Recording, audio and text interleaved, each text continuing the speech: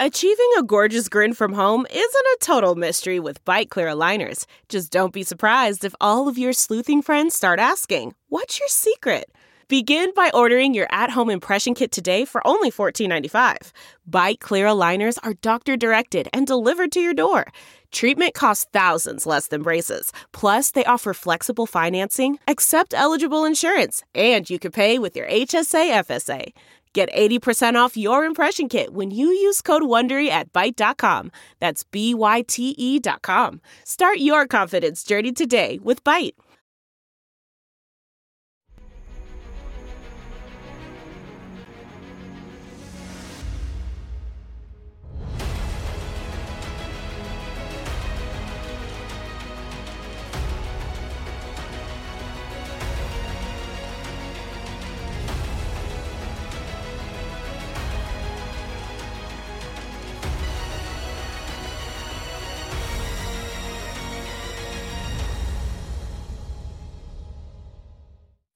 Hi, everyone. Judge Andrew Napolitano here for Judging Freedom. Today is Monday, January 22nd, 2024. Professor John Mearsheimer of the University of Chicago joins us now. Professor Mearsheimer, it's always a pleasure, my dear friend. Thank you for taking the time to join us. Is Israel a democracy or a theocracy? Well, I think it is a democracy. It's not a liberal democracy. To be a liberal democracy, there would have to be equal rights for the Palestinians and the Israeli Jews who live in that country. And there's no question there's not equal rights. But in terms of voting, and if you leave aside the occupied territories, of course, I think you could make a case that it is still a democracy. Is it a theocracy? I think it's increasingly moving in that direction. There's no question about that. But I think you could probably be a theocracy and a democracy at the same time. But the real problem here is what the Israelis are doing to the Palestinians. It's just so at odds with basic liberal values. If I bought a home in Israel and lived there as a Roman Catholic, would I be able to vote, run for office, and have the same rights as my Jewish Israeli neighbors? It's very hard to say. I mean, you want to understand that inside Green Line Israel, this is the Israel before the 1967 war. This is the Israel that does not include the occupied territories. And here we're talking about the West Bank and the Gaza Strip.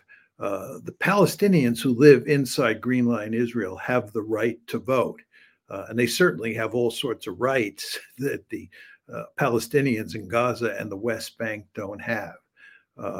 And I would imagine that a significant number of those Palestinians who live inside Green Line Israel are in a position to buy houses, even though they're Christians. I mean, because not all the Palestinians are Muslims. Some are Christians. But I'm not sure what the details are of that situation.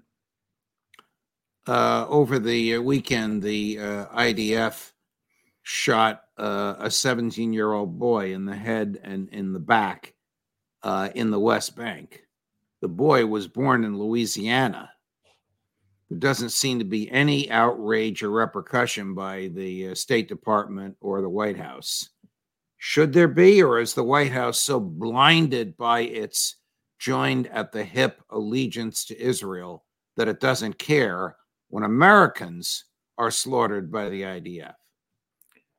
The American government isn't going to say boo about this. I mean, there was a case a number of years ago involving a woman named Rachel Corrie, who was an American who was in Israel, who was run over by a bulldozer. And her family went to great lengths to get the American government to interfere after her death. But the American government didn't do anything. And of course, the most famous case that you know well is the Liberty. Yes. The Liberty was shot up in 1967 by the IDF. And the evidence is overwhelming that the Israelis knew that it was an American ship. And they destroyed it anyway and killed sailors. Killed huge number of American sailors. And yes. There's never LBJ did nothing. Even LBJ, for all of his bravado, was afraid to resist Israel. Well, LBJ had a relationship with Israel that was not that different than Joe Biden's relationship. LBJ was a huge supporter of Israel, and he believed in giving Israel unconditional support. So it's actually not surprising that Johnson acted the way he did with regard to the liberty. What's more surprising to me is that subsequent presidents and subsequent policymakers have done nothing to rectify that mistake that Johnson made. And justice has never happened with regard to the Liberty incident. Aren't Israel's two goals, as stated by Prime Minister Netanyahu, of, well, he doesn't say degrading, defeating, destroying Hamas and bringing home the hostages, essentially incompatible with each other? I think they are essentially incompatible. First of all, I don't think he can destroy Hamas. And I think increasing numbers of Israelis are now saying that, including generals and leading policymakers. They've been in there for quite a while now, and they've obviously killed some Hamas fighters, but they have not come close to eliminating Hamas. And there's no way they're going to do that, especially since they're pulling ground forces out now. But if they were to really go whole hog and bring more ground forces in and try to track down Hamas and kill every Hamas fighter, they would end up killing lots of hostages as well. And they certainly wouldn't get the hostages out. So I think you're right that those two goals are incompatible. You and I have talked about the Hannibal directive. Israeli press reported this morning, and the Netanyahu government has not denied it, that the Hannibal directive, without using that phrase, I don't know what the phrase is in Hebrew, but without using the word Hannibal, that it was put into place on October 7th. And Israeli soldiers did intentionally kill Israeli civilians whom they had reason to believe had been captured or were about to be captured. What country does that? What moral standard could justify that, Professor? Well, this is a remarkably controversial issue. And a while back, you and I talked about the whole question of whether or not Israeli forces had killed Israeli civilians on October 7th. And I said to you at the time that I thought it was quite clear that in the fog of war, and given that the Israeli forces were trying to shoot up as many Palestinians as possible, they were going to end up killing a serious number of Israeli citizens. And I believe there's overwhelming evidence that happened. At the time, it was not clear that the Hannibal Doctrine had been invoked. I think that what's happened over time, it's quite clear, is that evidence has now come out that the Hannibal Doctrine was invoked, and that the Israeli forces purposely killed some Israeli citizens in the process of preventing them from becoming prisoners or hostages in the hands of Hamas. So you can see now in the Israeli press, it's right there in the Israeli press, evidence that the Hannibal Doctrine was invoked and that Israeli soldiers or fighters employed it. Now, exactly how many people were killed by IDF forces is difficult to say. What we really need here is a major investigation after the fact to determine exactly what happened. It may be the case that the IDF killed a substantial number of civilians, because in the fog of war, that kind of thing can happen, especially if the Hannibal Doctrine has been invoked. On the other hand, it may be that the number is not that large, but who knows for sure. But there's no question that the Hannibal Doctrine was invoked, according to Israeli sources, and that IDF forces did kill some Israeli civilians.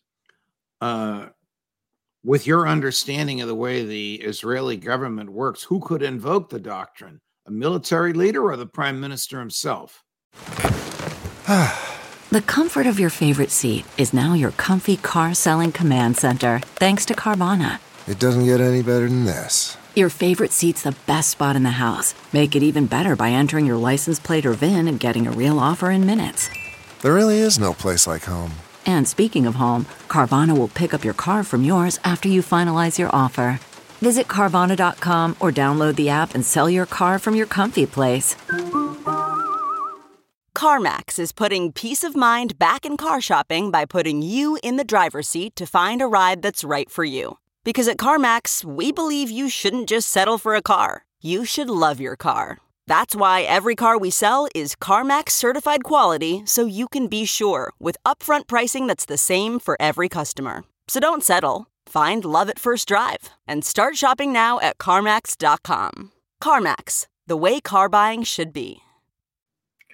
I have no idea. I would imagine that a military leader could do that, a senior military leader. I mean, they must have, norms and rules that apply in cases like this. It's hard to say what those rules are. You want to remember, this was a very special situation because the Israelis got caught with their pants down. Sometimes when you see something coming and you have time to plan for it, you can then, go high up the chain of command. You can go up to the prime minister and get permission to do X, Y, or Z. But if you're in the fog of war and things are breaking in all sorts of different directions and you're not sure what's going on and you view the situation on the ground as catastrophic, it is, I think, likely, certainly plausible that a high-level military commander, maybe the head of the IDF, would make that decision. Euromed, which is a European website, reports out of Geneva that the Israeli army has killed 94 university professors, along with students, hundreds of teachers, university professors, along with hundreds of teachers, thousands of students, that it has intentionally targeted academic, scientific, and intellectual figures in the Gaza Strip, including bombing their homes intentionally. Part of how could that possibly be justified as a military measure? Well, I've not seen evidence of that. I mean, I've heard those reports, but I've not seen evidence of that. Would I be surprised? No. I mean, if you look at what the Israelis are doing in Gaza, they're not just killing large numbers of people and not just destroying apartment buildings and other buildings.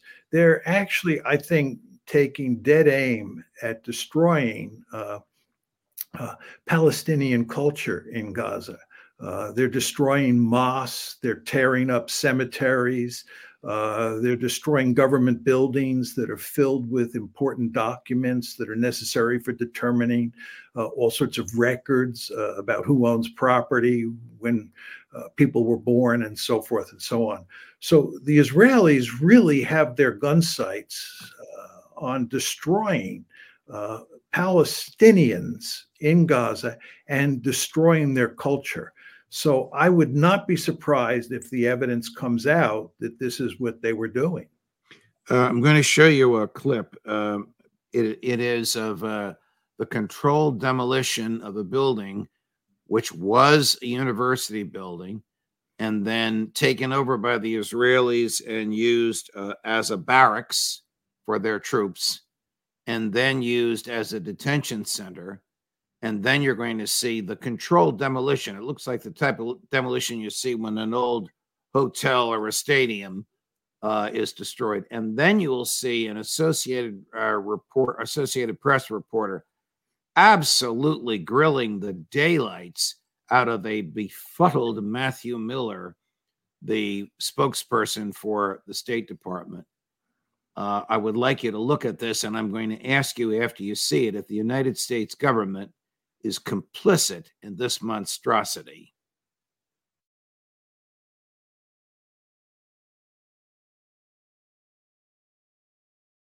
Based on Saeed's question about the demolition of the university, I don't know if you've seen the video. It's pretty widely available, but it certainly looks. I mean, it looks like a controlled demolition. It looks like what we do here in this country when we're taking down an old hotel or a stadium. And you have nothing to say? You have nothing to say about this? To do that kind of an explosion, you need to be in there. You have to put the explosives down, and it takes a lot of planning and preparation to do. And if there was a threat from this particular facility, they wouldn't have been able to do it. So I have seen the video. I can tell you that it is something we are raising with the governor of Israel, as we often do when we see raising as when we see to ask questions and find out what the underlying situation is, as we often do when we see reports of this nature. But I'm not able to characterize the actual facts on the ground before hearing that response. But you saw the video. I did see the video. I don't know what was. It looks like a bridge being imploded. I don't know what was under that building. I don't know what was inside. But it doesn't matter what was under the building, because they obviously got in there to put the explosives down to do it in the way that they did. Again, I'm glad you have factual certainty about it. I just don't. All I have is what I saw in the video. I just don't. And I think you guys saw it too. Say, we did see it, and I can say that we have raised it with the government of Israel. And Israel. it's not troubling to you? We are always troubled by any degradation of civilian infrastructure in Gaza, but without knowing the actual underlying circumstances, I'm a little hesitant, I think for reasons that should be understandable, to pass definitive judgment on it from this podium. Does Prime Minister Netanyahu have President Biden backed into a corner over all this? There's no question. I mean, he can do things like this, and Biden may protest and may call him on the telephone and holler at him, but it's like water rolling off a duck's back. Netanyahu doesn't care. There's no punishment here. So the Israelis feel free to do this. This, by the way, is another good example of the Israelis destroying Palestinian culture. They're making the place uninhabitable. It's really quite remarkable what they're doing here. This was, a university that the Israelis had occupied. So there was no threat of Hamas being in that building and using it as a human shield. Of course, the Israelis will make the argument that if they hadn't destroyed it, Hamas would eventually use it as a human shield. But once you go down that road, you reach the point where you can destroy virtually every building in Gaza. And in fact, you can end up killing every civilian by simply making the argument that civilian would eventually be a human shield. And this, of course, is where we're at. And this, of course, is why Israel is in big trouble in front of the International Court of Justice and is in the process of being accused of genocide. This is more evidence of genocide. And I'm going to use your phrase, the destruction of Palestinian culture, not the killing of Palestinian soldiers or killers, but the destruction of Palestinian culture, shooting a boy in the back of the head, desecrating a cemetery, destroying a school, blowing up a mosque, whatever the pretext. It's genocide, is it not? Yeah, I think there's no question in my mind that what's going on is genocide.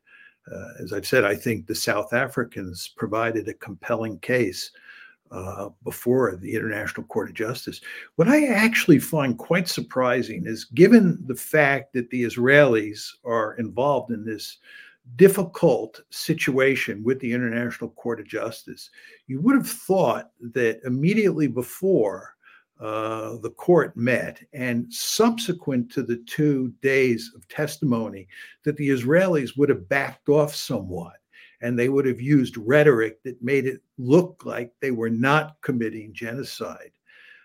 You see a tiny bit of that, but in fact, what you see is, if anything, they are ramping up their assault on Gaza, and not, again, just going after civilians who they're continuing to kill in large numbers, and not just destroying, apartment buildings and office buildings, which they're continuing to do, but they're doing things like destroying university buildings and destroying mosques and destroying hospitals, all those sorts of things that, lend credence to the argument that they're guilty of genocide.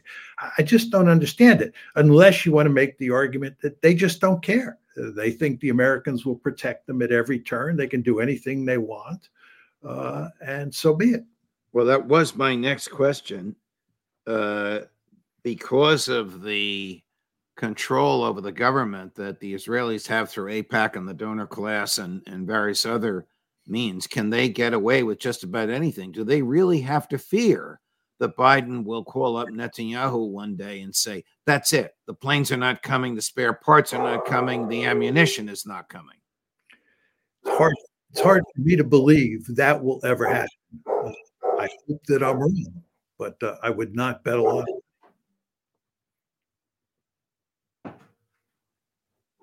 I just had to close the door for a minute because Chris is... Forgive me for that. I had to close the door because the dog is excited about somebody in front of the house. No problem. Yeah. Why is Biden bombing the Houthis? I mean, you have warned us for a year now, or not a year, but we've been talking for a year. You've warned us since October 7th about the dangers of a widening war. If Netanyahu wants a wider war for whatever reason, so that they can take over the West Bank and take over the Gaza Strip from the river to the sea, is Joe Biden falling into Netanyahu's hands? I don't know to what extent Netanyahu influenced Biden on the whole question of going on the attack, going on the offensive against the Houthis. It seems to me that that's a decision that the Americans made pretty much on their own, that the Biden administration made. Why they decided to do that is beyond me. Almost everybody says there's no way they're going to defeat the Houthis or stop the Houthis from attacking ships in the Red Sea. This is a losing strategy from the get-go. And there was this clip that was on the internet last week where Biden admitted that the attacks were not stopping the Houthis. The American attacks on the Houthis were not stopping the Houthis from attacking ships in the Red Sea, but nevertheless, they were going to go on. I think we've now launched 7 major offensives against the Houthis, and there's no evidence that it works, and there's no evidence that it's ever going to work. So we've gotten ourselves into another quagmire. It's hard to believe. Chris, can you run that clip, please? Here we go. Are the airstrikes in Yemen working? Well, when you say working, are they stopping the Houthis? No. Are they going to continue? Yes. At least he's being honest, as absurd as that statement was. Yeah, it's just very hard to say, I mean, when you think about American foreign policy, in recent years, we just do so many foolish things that it's hard to make sense of what policymakers are thinking when they, launch these operations. This is, just makes no sense at all. Here's Prime Minister Netanyahu. I think this is number 6, Chris. Earlier today at his defiant best, probably for a domestic audience, but at his defiant best. We continue the war on all fronts. We do not provide immunity to any terrorist, not in Gaza, not in Lebanon, not in Syria, and not anywhere else. Whoever tries to hurt us, we hurt him. Regarding our hostages, to date we have returned 110 of them back home, and we are committed to returning them all. This is one of the objectives of the war, and military pressure is a necessary condition for its completion. I work in this around the clock. But to be clear, I reject outright the terms of surrender of the monsters of Hamas. In exchange for the release of our hostages, Hamas demands the end of the war, the withdrawal of our forces from Gaza, the release of all the murderers and rapists of the Nukhba, and leaving Hamas intact. If we agree to this, our warriors fell in vain. If we agree to this, we will not be able to guarantee the security of our citizens. We will not be able to return the evacuees safely to their homes. And the next October 7th will only be a matter of time. Statement was made in response to an interview given on Israeli television. You may know this fellow, by Major General Gadi Eisenkot, who is the former commander of the IDF, retired Major General, now in the Netanyahu war cabinet. who went on national television in Israel and said, the only way to end this is with a ceasefire. The only way to get the hostages back is with a ceasefire. And the best way to end this is for Netanyahu to go and new elections to be held. I would just note to you that Eisenkot's son was killed in Gaza, and Yes. his nephew was killed in Gaza as well. I think that Eisenkot, like most Israelis who think about big strategic issues, recognize that there's no way that Israel is going to win this war against Hamas, that Hamas is not going to be defeated. And given that fact, it then makes sense to try to cut some sort of deal so that you can get the hostages back. Because if you continue to wage the war against Hamas in a really vigorous way, the end result is you don't get the hostages back and you don't defeat Hamas. And this nightmare goes on and on and on. And I think what you see here is that Israel is kind of between a rock and a hard place. And certainly Netanyahu is, because if he is seen as losing in Gaza, that will be lights out for him. So he has a deep-seated interest in going on and not stopping this war. But there is growing sentiment for bringing the hostages home. And at the same time, people recognize that Israel is not going to defeat Hamas. And therefore, I think over time, there's going to be great pressure on Netanyahu to cut a deal. And this is just evidence of that. You would think that Netanyahu would know that he's not going to defeat Hamas, and he better bring the hostages home, because if he ends up doing neither, as you say, it is lights out for him and for his political coalition and all the other things they're trying to do, including, restructure the judiciary. And he probably will be prosecuted, the subject of an investigation, and will end up miserable, either stripped of his power and his rights and maybe stripped of his freedom. Yeah, I think that that's basically true. And I think he's holding on for dear life here. And, he's probably hoping for a miracle. But I don't think he's going to get a miracle. I mean, the fact is that Israel is in really deep trouble. I mean, it's not only that they have a huge problem with Hamas, as we've talked about before, they have a huge problem with Hezbollah. They have all sorts of centrifugal forces at play inside the body politic involving this basic law that involved reforming the judiciary that almost caused a civil war last year. And then there are all sorts of other differences involving Netanyahu. There's going to be an investigation, I would surmise, involving what happened on October 7th. And he is going to be blamed. He was in charge, and the buck stops on his desk. So, there's just all sorts of reasons that Israel is, in big, big trouble. Our friend and colleague, Alistair Crook, says Israel is in danger of imploding for many of the reasons that you just articulated. Do you agree? I think that's too strong. I think that, that's possible down the road. At this point in time, I don't think that that's likely at all. And I'm also just not sure what implode means.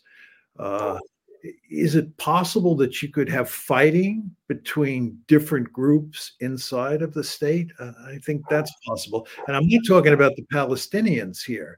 I'm talking about, fights among Israeli Jews. Is that possible? I think yes. Is it likely? I think not. If Israel and Hezbollah get involved in a major confrontation, what are the odds that the United States sends either Air Force jets or ground troops there on the side of Israel? I think it's extremely unlikely. I think that the Israeli Air Force will pound Lebanon, and they won't need the American Air Force to do that.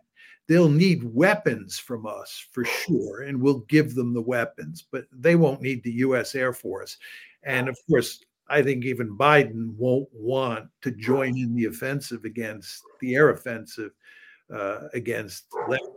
With regard to ground forces, I'm not sure the Israelis would send in ground forces. The last time they sent in ground forces was in 2006, and that did not work out very well at all. And they sent ground forces in 1982 as well, and that did not work out as well. So, given that they're stuck in Gaza at the moment, I think that it's unlikely, not impossible, but unlikely that they would launch a major offensive with ground forces into southern Lebanon. But let's assume that I'm wrong and they do it. Do I think the Americans would also send ground forces in with IDF ground forces into southern Lebanon? I think that's unlikely in the extreme. I think that's the last thing we want to do. I could see us participating in an air offensive, but a ground offensive, no. But again, with regard to an air offensive, they don't really need us. What do the American neocons want? Lindsey Graham has publicly asked the president to attack and bomb Iran. But what do these neocons really want? Do they want a regional conflagration in which the United States participates? I mean, who in their right mind could want that? Well, I think there's no question, and you hit the nail right on the head, that they, the neocons and their allies, want to go after Iran. That's the big target. They think that the taproot of all evil in the Middle East is Iran. Iran supports Hamas. Iran supports Hezbollah. Iran supports the Houthis. Iran supports these militias that are attacking American forces in Syria and Iraq and so forth and so on. And most importantly, although this is not talked about, Iran, as you know, is heading down the nuclear road. It now has, according to the IAEA, enough fissile material to make a handful of bombs. And this scares the Israelis greatly. So what I think the neoconservatives and their allies would like is for us to get into a war with Iran that would not only shut down all those other problems like Hezbollah, Hamas, and so forth and so on, but would provide us with an opportunity to destroy Iran's nuclear capability once and for all. Is this likely to work out if we were to bomb Iran? Absolutely not. It's delusional thinking, but it's what you would expect from the neoconservatives. Just putting up on the screen breaking news that's happening as we're on air. So this 10:23 p.m. is Israeli time. Israel proposes 2-month fighting pause in Gaza for release of all hostages. Israel has given Hamas a proposal through Qatari and Egyptian mediators that includes up to 2 months of a pause in the fighting as part of a multi-phase deal, Axios reported on Monday. The deal would include the release of all remaining hostages held in Gaza, the report added, citing 2 Israeli officials. This, of course, directly defies what we just saw Prime Minister Netanyahu say in Tel Aviv earlier this morning, Israeli time. If this report is true, the pressure on him, political pressure on Netanyahu from the families of the hostages, especially in light of that Hannibal story that came out this morning in the Israeli press, the pressure on him must be extraordinary. Well, there's no question pressure on him is extraordinary. I mean, the reason that you have the Hannibal doctrine, I mean, it's important to understand this, is because Israeli leaders understand that anytime the Palestinians take hostages, it creates a huge problem inside of Israel because Israeli citizens become so desperate to get those hostages back. They privilege Jewish life so much that the idea of hostages just offends them greatly. And they put great pressure on the government, the Israeli government, to make some sort of deal to get the hostages back. And invariably, the Israeli government makes a deal, but it's an asymmetrical deal. It's a deal that's usually more favorable to the Palestinians than it is to the Israelis. And this is why the Israeli leaders do not like the idea of hostages. And this is what is at the root of the Hannibal doctrine. But so, in this, go ahead. So what is not reported in this piece about Israel reportedly offering a 2-month pause in return for the hostages is the flip side of this, which you just mentioned, Professor Mearsheimer. It will probably result in the release of thousands of Palestinians held hostage in Israeli jails, some of whom are children who were born there. Well, it's not, I mean, I've not looked carefully at this story that just came across the wires, but it's not clear that that's the quid pro quo. It looks to me from the headline that you have that the quid pro quo is that Hamas gets a ceasefire or the Palestinians in Gaza, including Hamas, get a ceasefire for 2 months.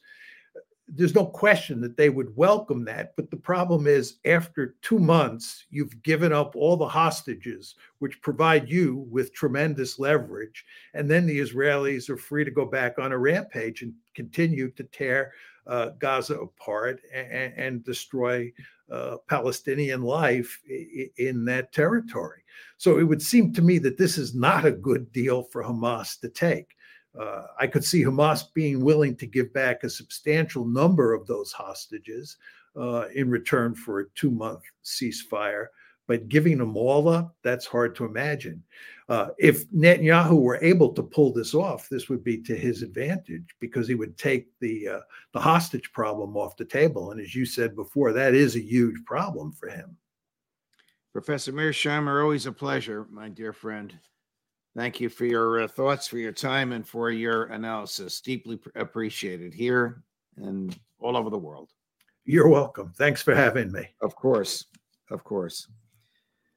Wow. Big brain time with John Mearsheimer. Tomorrow, Matthew Ho, Karen Kwiatkowski, and at 4 o'clock Eastern, Aaron Mate, the colleague of our dear friend Max Blumenthal. What's really going on inside Israel. All for you tomorrow. Judge Napolitano for Judging Freedom.